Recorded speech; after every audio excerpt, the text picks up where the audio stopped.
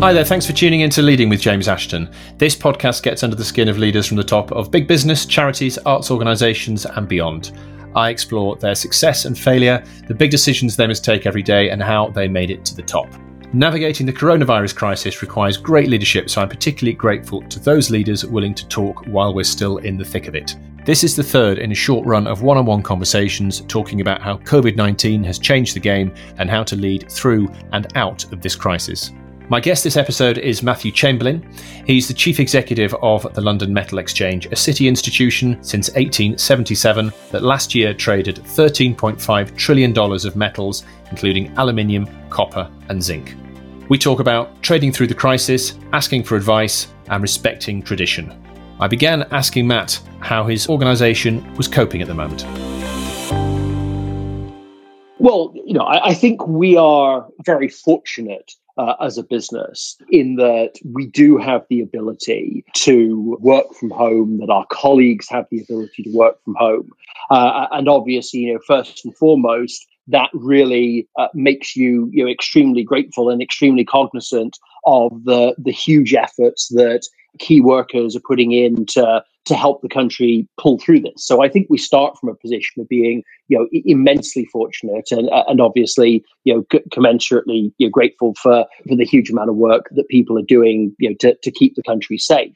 Looking at the LME itself, I think there is, clearly, we're not in any way as important as the NHS or the security services, but we do, as much as possible during this time, want to keep the metals markets functioning effectively because they are important for the economy. And we very much hope that after this terrible time, hopefully that we will be able to come out of lockdown globally and there will be a path to rebuilding economies. And a lot of that hopefully will be driven by infrastructure, will be driven by the industrial sector, and will be driven by metals. So, we're doing everything we can, in our small way, to keep the metals market working effectively, so that we do have that continuity. And if I look at what our biggest challenge was, what we had to do is that we have a physical trading floor. We're one of the last, or actually the last, European exchange that has that physical trading floor. And in mid-March, we sort of looked at where the world was going. We looked at the development of the pandemic, and that was, if you'll recall, when it was sort of really starting to become a big thing in the UK, and it was pretty obvious that we were headed towards a situation where the government would have to lock people down, for public safety. And we said it's not going to be possible to keep floor trading going. It just wouldn't be responsible for us to have people in that close proximity.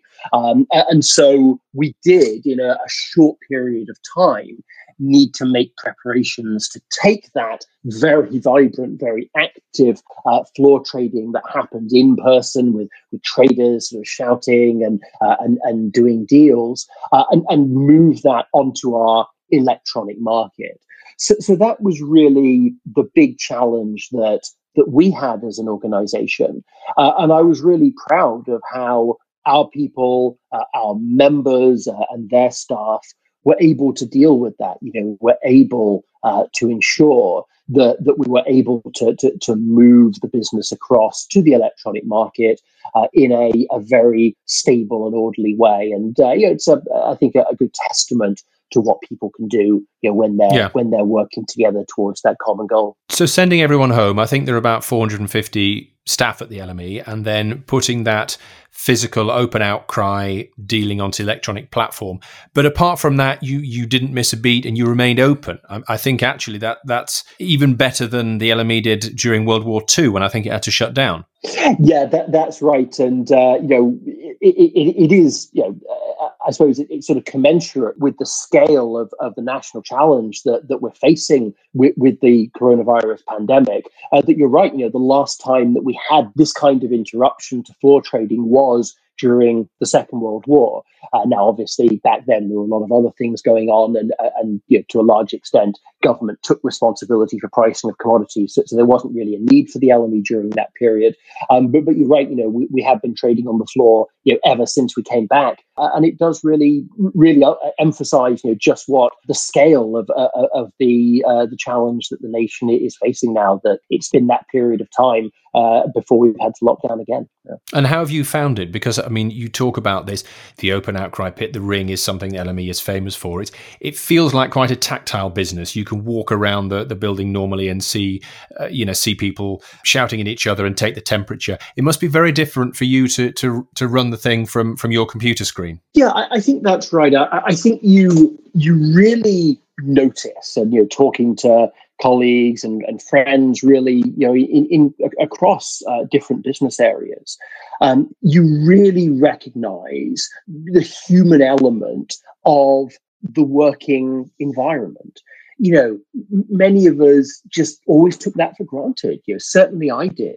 I never really appreciated just what a human buzz I got out of being in the office, out of talking to colleagues, many of whom are good friends, talking to our clients, traveling internationally, seeing the countries where the metal is produced, where the metal is consumed. I just really took that for granted. Matt, what would you say about the broader business at the moment then? If you're sending everyone home, what is the market like? Because if you look at the stock exchange volumes, volatility is good for business, right? Yeah, so certainly all exchanges, be they stock exchanges, be they commodity exchanges, do tend to see higher volumes during volatile periods, as we definitely saw in the first quarter. And that makes sense, because our business is all about helping people to manage risk. And therefore, we're able to process those volumes. And because there's a lot of people who want to manage more risk during a time of volatility, as you'd expect. Now, what we've now seen as we go into April, certainly in the metals markets, is that there's a bit more stability, and that's because people are sitting on the sidelines. They're saying they don't really know where the global economy is going to go. Clearly, many countries are in recession, but it would take a very wise commentator to call how deep that recession is, or how long it's going to last. And without knowing that, it's hard to know what the demand is going to be for metals, because they are so fundamentally linked to our global economy. And so you have a lot of people who are just going to be sitting on the sidelines.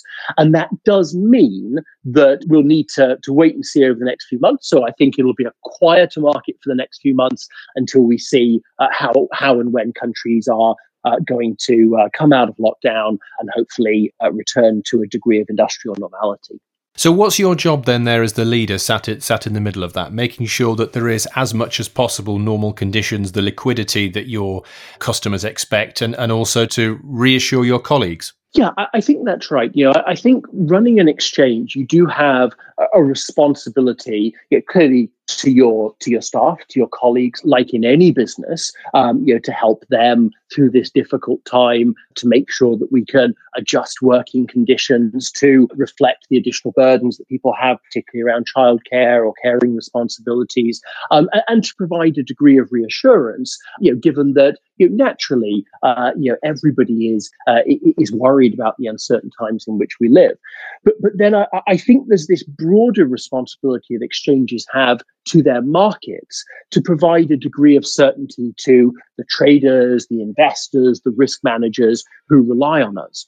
So, for example, it was important to provide a degree of certainty that even though we were transitioning away from our ring, away from our floor trading, that we would be able to provide that continuity of pricing that the industry relies on.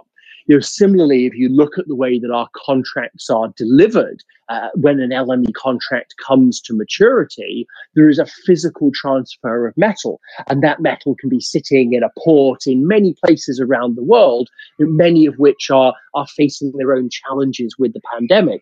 So what are our contingency plans in the event that there are port closures or that people can't work in a particular geography? And you're never, as a leader, going to have all the answers. You're never going to be able to give 100% reassurance. But what I've found is that if you stand up and say, here are the steps we've taken, here are our contingency arrangements, but let me be honest, here are the things that I just don't know, that is what people want to hear. They don't want to hear that you can solve problems when you clearly can't. They want to know that you're doing your absolute best to provide that certainty to the market. So honesty and transparency, that might catch on. Yeah, yeah.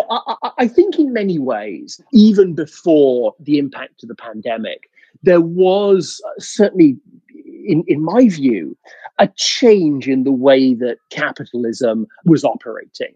I think a lot of the challenges that we've had around environmental and sustainability, which have clearly gathered huge force in the last couple of years, they do go to that point about transparency. So maybe just to give an example of that, to kind of wind back and talk about the world before coronavirus, we had a very significant question at the LME about the responsible sourcing of metals. So we trade a lot of metal on the exchange, and increasingly our end users, our customers, the people who buy things made out of metal, were asking questions of the supply chain of, can you show me that where this metal came from was an ethical supply chain, that it didn't drive conflict financing or worse forms of child labor or the other abuses that we wouldn't want to see? So I think even before the pandemic, we were seeing that increasing consciousness from users of our market about the conditions in which things were produced. And you're absolutely right. Openness and transparency is the best way to begin to solve that, because you can at least tell people, this is what we know about the supply chain, this is what we don't know, but we're going to go and try and find out for you, so that you can start to address those very valid concerns. And is the supply chain fixed now? You're happy with it? Maybe just to just highlight some of the challenges there and some of the very real ethical questions. So if we look at cobalt, so cobalt is a relatively small LME metal, but cobalt is absolutely crucial because it is used for batteries, particularly for electric vehicles. But cobalt, comes from some areas of the world that have some real development challenges, particularly the Democratic Republic of the Congo. And so the challenge that we set ourselves was, how can we ensure that the cobalt that's traded on the LME, say, does have that ethical supply chain? Because when I first went into this, I said, well, the obvious thing is just take these countries out of the supply chain. We should only get our cobalt from countries that can show that they have, programs against child labor and monitoring, etc. But you sit down with the NGOs, who I say have done far more work on this topic than we have, and they point out, well, that's probably the worst thing to do. Because what you're saying is that those countries and the people in those countries don't have the right to use their metal, to use what's in their ground to deliver economic empowerment and economic growth. So it becomes far more complex. It's about verification. It's about the industry schemes, the independent assurance of those, showing that the supply chain, as I say, isn't using worse forms of child labor. It's not conflict financing. And I'm really proud of that, because it's an important first step in saying, A, that we have responsibility as an industry for this. We can't just sit back and ignore it. And secondly, although it won't solve every problem, it will make the world better than when we started. And I think that's really our mission, is to help make things better one step at a time. Seems quite a big ongoing challenge for you. Yeah, absolutely. And like I say, it's not going to stop there. We've really just scratched the surface, I say, around supply chains, and in particular their impact on human development. But then, as I mentioned earlier, and kind of coming back to the electric vehicle element, you've got the environmental angle as well. So, metals in general are good at helping build things that are more environmentally responsible. But obviously, they have an environmental footprint of their own. They're highly energy intensive. There are just so many fascinating policy questions of how the world is going to develop. And I'm absolutely not saying that anybody, least of all the LME, has the answer. But I do think as a society, we are getting increasingly good about having those conversations about that openness and transparency that you mentioned earlier. And then what we want to do as a business is to reflect those as much as possible in our policies, in our rules, which obviously then apply to the whole sector, because that's got to be a good thing in helping us make those small steps towards a better world. What's your style of getting things done, Matt? Well, so I find that the whole question of leadership, etc., a fascinating one, because I started as an investment banker, as a mergers and acquisitions banker, and I loved my time there. But I would say, with the greatest respect to my friends who are still in that industry, that mergers and acquisitions and investment banking, it's not the best place to learn leadership, to learn management, because it is still a quite individualistic culture, or small teams to come together to drive a particular deal and then sort of fall apart. And so I have to say that until I moved to the LME back in 2012, I had really no conceptualization of what it meant to manage, let alone lead. It just wasn't a skill that I had ever developed, or that anyone had ever tried to develop in me. So I had a really steep learning curve coming into an organization in the LME that is immensely proud of its history, that has some fantastically talented people, many of whom work at the LME, because they fundamentally respect the institution, they love the role in the market, and they love that they love being involved in that. And I very quickly learned that management leadership, it's not just a transactional thing, which is what I had probably perceived through the first 10 years of my career, that it's really about people themselves wanting to contribute to a better business, wanting to contribute to the success of the business and the success of the market, and empowering that. What I learned very quickly, and what I continue to try to learn and try to remind myself of, is that it's about helping people realize their own visions,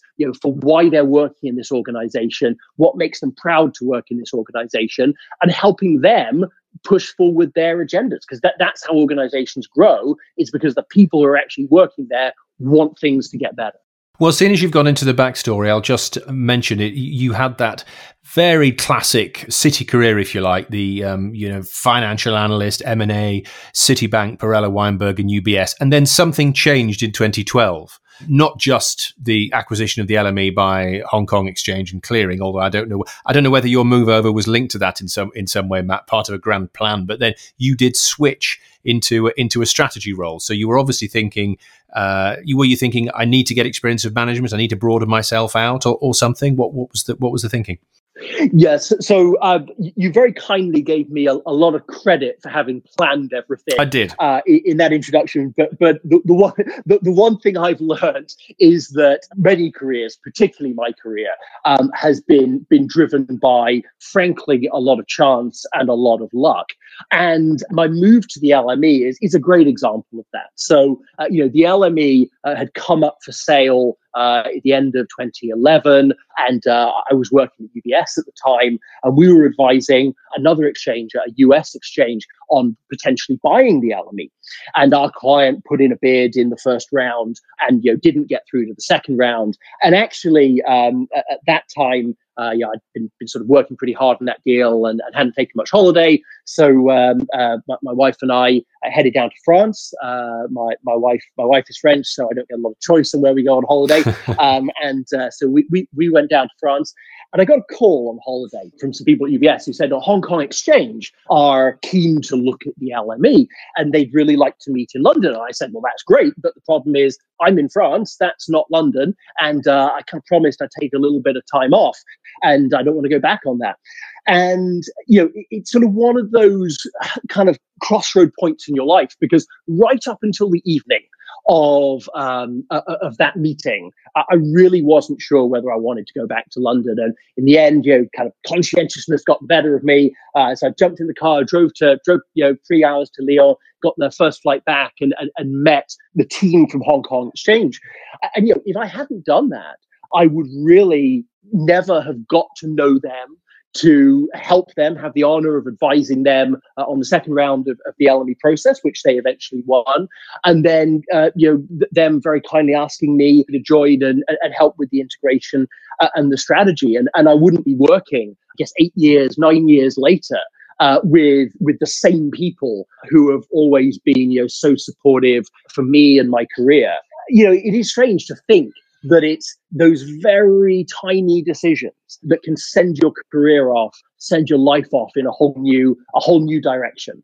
But it's quite a risk as well, isn't it, that? Because the joy, I'm sure you'll tell me there are many joys of being an investment banker, Matt, but one of the joys is you can advise on the big deal, you can effect the marriage, if you like, and then you can walk away, at the end of it. You don't have to integrate and make the thing work in the way that you might have said that it would, when you were pushing the deal. I don't know. Is that how it works? I don't know. Yeah, that is absolutely accurate. So when I was offered the opportunity to come on board, the pitch was very much, you can now prove the all of the bold statements that we made during the deal. You can come and actually deliver them. I wouldn't have done that for many organizations, but I did do it for HKX because I fundamentally respect and the HKX business and people who work there, and I would do it for the LME because the tradition and the prestige of the LME is such that it was just an opportunity that was too good to miss. So I was willing to take that risk for the right set of people. And since we're on the CV track, I'll carry on with that now. I've got other things to ask you. But so in the space of 5 years, you've gone from head of strategy and implementation to helping them get the deal done. Next thing you know, at the age of 34, you're the boss. To what degree, as you've already said, I've given you far too much credit. So were you in the right place at the right time there, or was this all part of some master plan? No, I think, again, very much kind of right place, right time. Again, one of the reasons that I've enjoyed working for HKX LME is that I think as an organization, we are quite good at giving people shots, right? So, if you're in the business and you're willing to take on responsibility, you can prove yourself.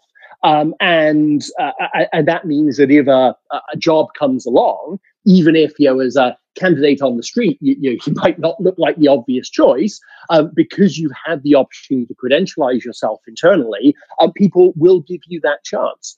And it's something that I really try to bear in mind when I'm now managing the organization, is that I think I have an obligation, having benefited so much from the willingness of my bosses to give me a shot when I wasn't the safe pair of hands, when I wasn't the obvious candidate. They were taking a degree of risk. I try and apply that lesson as well, because we are a small organization. It's harder for small organizations to give internal mobility. I think anyone who works for a small organization, anyone who manages one, knows it's much harder in an organization of 500 people to give people that upward room than it is in a mega bank of 100,000 people. So, you have to be very conscious, I think, of giving people that shot and saying, look, you may not be, the obvious fit from a CV perspective, but you're committed, you're dedicated, you want to make it work, you're smart, give it a shot. We worried that not just the age thing, but there's a lot of people either inside an organization like LME or certainly the customers that you deal with. There'll be a lot of people older than you, ingrained, have been involved for decades in the institution and so on. Was there concerns from your point of view about getting them on side, getting their respect and so on? Or did you just think, I'll do it my way and they can fall into line? Yes, that's a great question. I think I've been helped by the fact that my style, my natural style, is quite intellectually curious. I love understanding how things work, how businesses work, how processes work. And I am very willing to ask questions and learn. So to a certain extent, that's worked very well with an industry where, as you say, there's a lot of people who have been in it for many decades. I mean, actually, a lot of LME ring dealers, will have started on the ring, at the age of 16, clerking, moved up to trade, probably done very well out of that, then moved into the office and moved upstairs and become the MD of the franchise, and have a huge amount of experience in the market.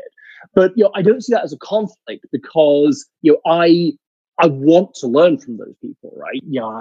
I want to understand their perspectives, their history, and I do love history generally, and I particularly love the history of the organization that I run. There's nothing more fun than going into the archives and looking at the old ledgers and the old, how things used to work 50, 100 years ago. It is just absolutely fascinating how many things have changed, how many things have stayed the same. So, if you're willing to go and learn from the people around you, then ages, there's not going to be that much of an age barrier. Because you're going to try to assimilate information from everyone around you. But what about the skills you've soaked up in that? I'll move on. But that 5-year window is very interesting. That you come in from the Mr. Investment Banker and then CEO 5 years later. There must have been a lot of skills you soaked up, as well as the stuff in the archive. And then who's helping you out in the organisation? Yeah, so I've been very lucky to have a lot of people who've mentored me, particularly during those 5 years, and no one more so than Brian Bender. So Brian Bender, who was our chairman through really all of that time, and was chairman when I took over as CEO as well.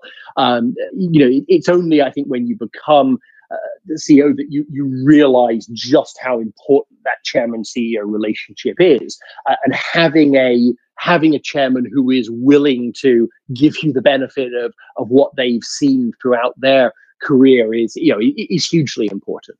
And so Brian, together with many other people, have been extremely helpful, because you're right. There's a lot of skills I had to build. The leadership skills that we discussed earlier, but frankly also skills of listening, of compromise, of learning. That you may not associate always with the finance profession, are ones that are very important when you're running a market business. And it seems fairly meteoric, but what's gone wrong? What could have gone better? So I think, like all leaders, there's so much that you look back on and you say, I could have made this decision differently. I could have made that decision differently. For me, the biggest challenge that I've had at the LME is really driving product growth. And there is this sort of huge, sometimes frustration of being in an exchange, because most exchanges make most of their money off the contracts they've been trading for years, right? I mean, we've been trading, copper and tin at the LME since 1877, right? Aluminium, which is our sort of relative newcomer, has been trading since 1978. Is that all? So it's very hard to exactly. Yes. You can probably remind some of the old guys, Matt, that you weren't born in 78 when they started trading aluminium. Exactly. So in many ways, we are stewards of those contracts. I can't take a lot of credit for them, right? We keep them going. But what everyone who works in exchange wants to do is to get new contracts going. But that's tough, right? You've got to bring people, you've got to bring a lot of people and get them aligned at the same time. And, we've made some progress, I think, particularly with our steel suite. So historically, the LME has been non-ferrous. We tried to get more into steel, and we've made some good progress, but we've had a lot of failures along the way. A lot of contracts that we launched that didn't work out. But, I think when it comes to failure, there is a kind of failure that clearly gets you fired, and fortunately we haven't had any of those. But there is a type of failure that actually I think is very positive. You learn from, and what I've always felt throughout my career is that if you've got a great management team, a great set of colleagues, as I'm privileged to have, and you've sat down in a room and you've thought through all the angles and you made the right decision at the right time, we're going to launch this contract or go into that market, you got to back that. And you know what? It might be the world changes. It might be that your data was wrong.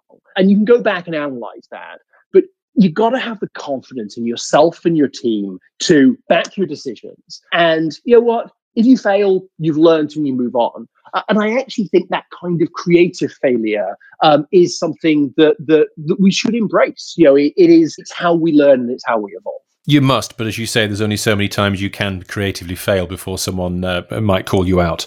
If I can just characterize 2017 as this was the moment you came in, and you've talked about the need to grow and that sort of thing. And reading back, it feels like even though you had this heritage going right back to 1877, there were aspects of the exchange that were quite, it feels like, underdeveloped. I mean, you came in, I think there was a problem with falling volumes. There was kind of a crisis of confidence. What does the modern LME stand for? And you had to find new volumes, new participants, new products.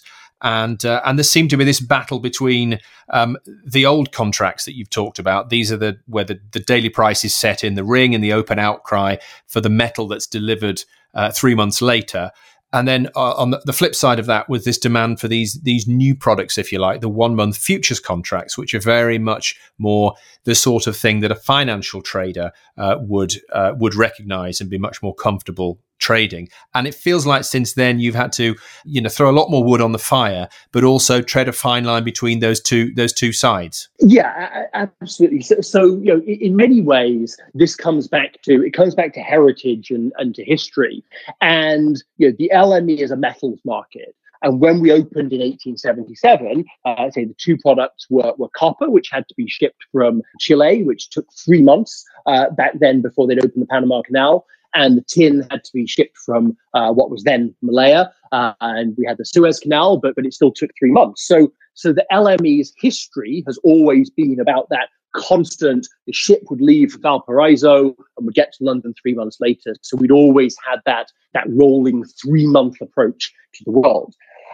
Whereas, again, looking back into the history, if you look at the US markets really grew up around agriculture. And so it was much more seasonal. It's about you would plant your crop and your crop would grow. And so you had particular months where your grain, etc., would be delivered. And so the US markets grew up with much more of a monthly approach. So we were about a 3 month rolling calendar, and they were about a fixed set of months.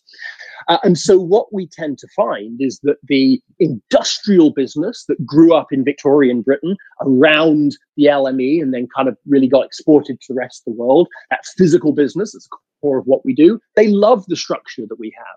Whereas, when we go over to New York or Chicago and we talk to a lot of the investment community out there who are much more used to that US style monthly futures market, they say, we love metals. It's a really exciting investment proposition, but your market structure, they have a nice set of adjectives. They don't say it's strange, or they might say it's quaint or different or differentiated. But you often get the answer: your structure is too complex for us to get involved in.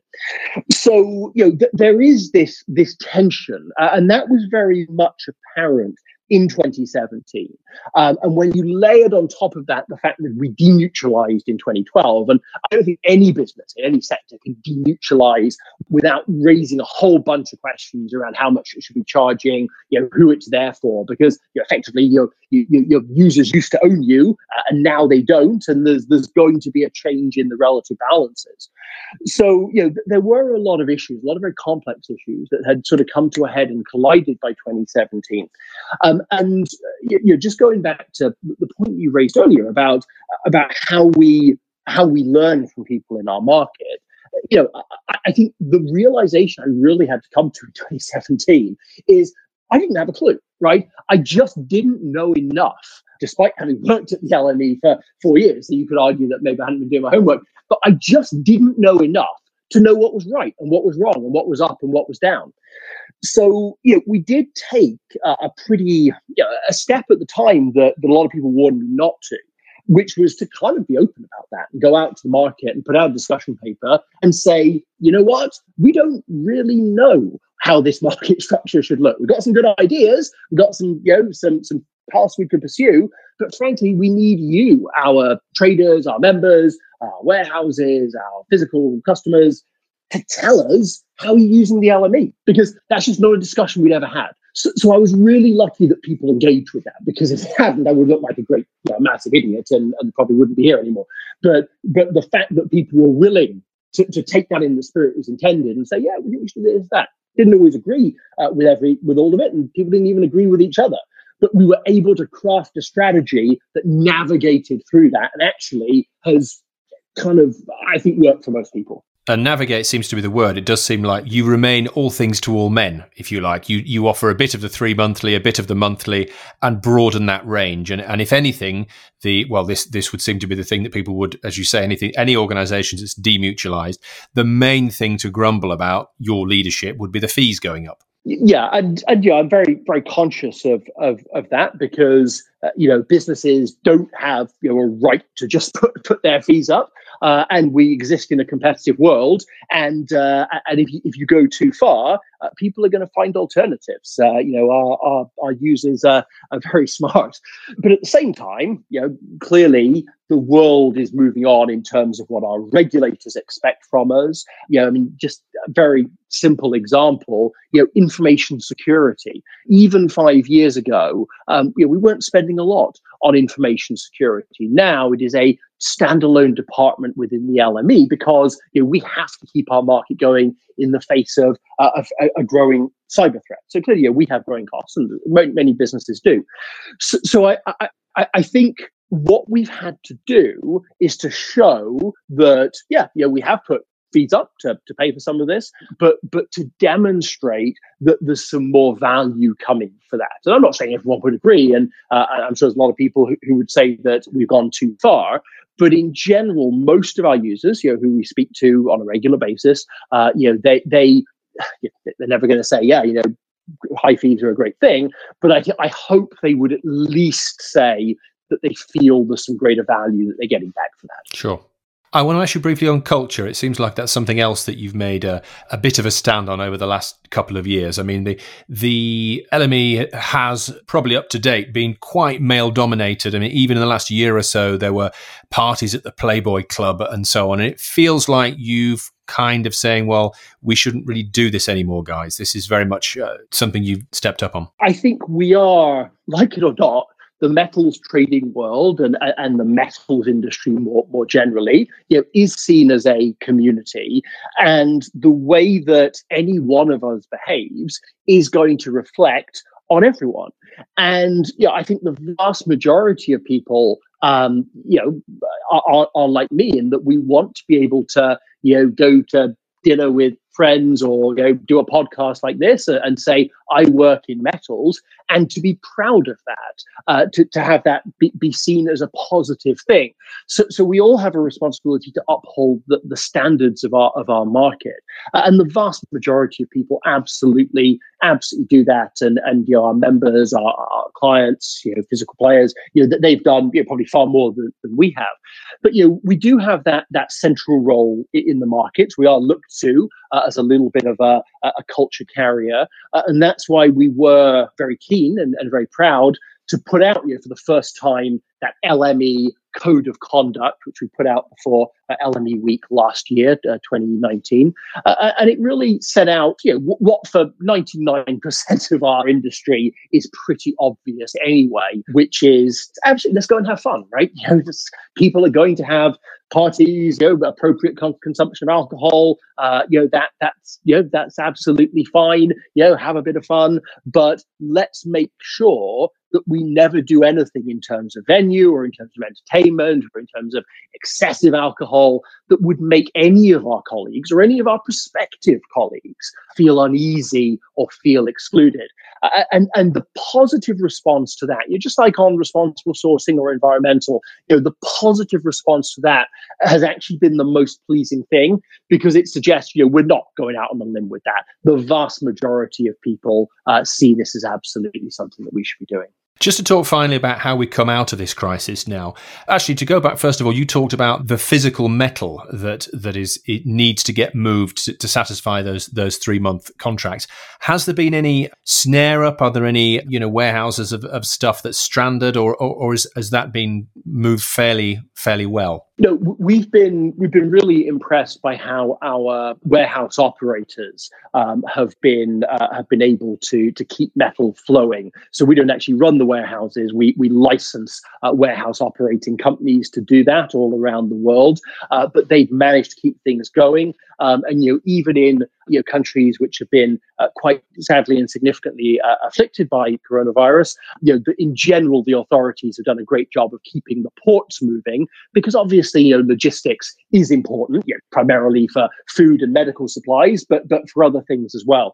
So I think globally authorities have done a good job of keeping logistics going, keeping ports open, and so we haven't really seen any fundamental problems there. And there are obviously all sorts of things that will happen as every business goes back to normal, hopefully. What about the ring and the open outcry? Do you think that everyone that was there will want to rush back in, or are some of your guys and your members thinking now, now we've been forced to do it through the tech platform, it's not as bad as we thought, we can set the prices this way in the future? Yeah, so that's a great point. We have shown that electronic pricing works. And so that means that we're in a really good position in that we've got a floor that we know works well. It's been working well for 145 years. We've got electronic pricing that, it's only been working for 6 weeks, but we haven't had any real problems with it. And so we've got both options. We did say when we moved out of the ring that this was not an attempt to close the floor by stealth. A lot of exchanges have closed their trading floors because they believe that electronic trading will give them higher volumes. And I think it was really important that we said that wasn't what we were doing. So we've given a commitment that we'll go back to the ring. And obviously we have to stand by that commitment. Anything else would be wrong, assuming the members want to come back. But I started off by talking about the kind of social responsibility. I think we cannot bring the ring back until we're able to do that in a way that's consistent with best practice health guidance. And it's difficult to see a socially distanced ring. So it may be that we are going to be waiting for a vaccine or a treatment or whatever it might be. We would hate to imperil anyone's safety. I think we'll have very much a phased and voluntary return to work. And I wouldn't be surprised if we did it, said, look, tell us if you want to come back, if you want to keep working from home.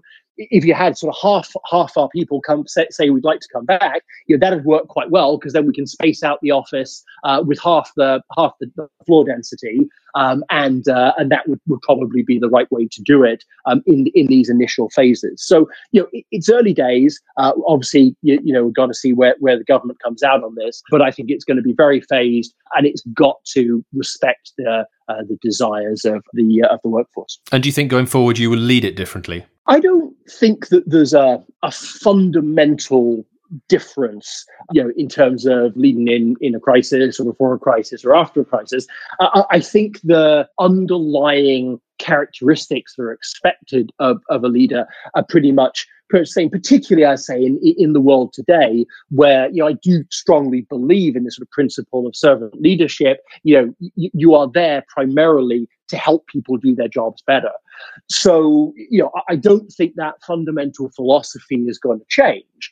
Clearly, on a day-to-day basis, it is going to change. You're not going to be able to see people and walk around the office and stop by and say how things are going. If more people are working from home, you're going to have to be more understanding of that, change shift patterns, etc., to keep pressure off public transport. So at a micro level, it's going to change. But I think at a macro level, what people are looking for from a leader, which is, can you provide me with the platform, with the stability, with the reassurance to let me get on and do my job? That's going to be the same, and that's what we're here for. Great stuff. Matt Chamberlain, thanks so much for the conversation. No problem. Thanks for listening to this episode of Leading with James Ashton. Please rate and review us if you like what you've heard. You can find more leaders sharing their stories in previous episodes on Apple Podcasts, Spotify, or through leadingpod.com. They include Kate Maver, the Chief Executive of English Heritage, talking here about the spending decisions behind preserving Stonehenge, Dover Castle, Hadrian's Wall, and other historic gems. Previously, the way we assessed the sites was basically working out what it would cost to deal with every single defect we could find. And so you're faced with this huge bill which you're never going to get on top of. And I draw the comparison with other charities, who might have the aim of ending poverty or bringing clean water to every village. The job's never done. And, that I feel quite comfortable about that. We'll never have everything absolutely in tip-top repair from that point of view. But to prioritise, we need to start with the basics. What is the most historically significant element of this big site? Because that's what we're looking after. It's unique. It's not replicated anywhere else. So that has to come first.